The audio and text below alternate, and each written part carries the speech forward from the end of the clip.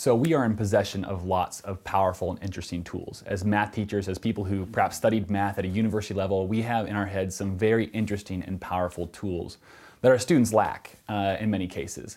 But here's the thing, is that they don't lack an informal understanding of those rules. Before students understand algebra formally, they can watch patterns in numbers, 2 and 5 and 8, and what's happening there, and what might happen several terms down the line.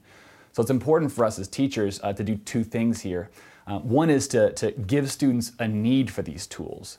I can forget the build-up to the tools that I have now formally installed in my head, and that build-up, for me, like it gave me a need, a want to know those tools. So giving students rich tasks where they run up into a brick wall and say, okay, I don't know what to do now, is a great way to build a need for a new tool. And then once they have that need, I have no problem with helping a student sharing the knowledge in my head and sharing that with them, but what I'd like to do is instead extract out of their head the informal knowledge they have and build on that to help them see how to use this new tool. So a student who says 2, 5, 8, 11, I could keep on doing this for term after term after term.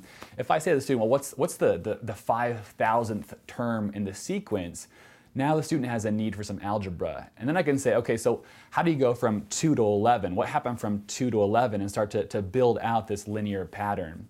Those two things I'm trying to make sure are part of my tool delivery set, which is a need, and also building on their informal understanding of those tools first.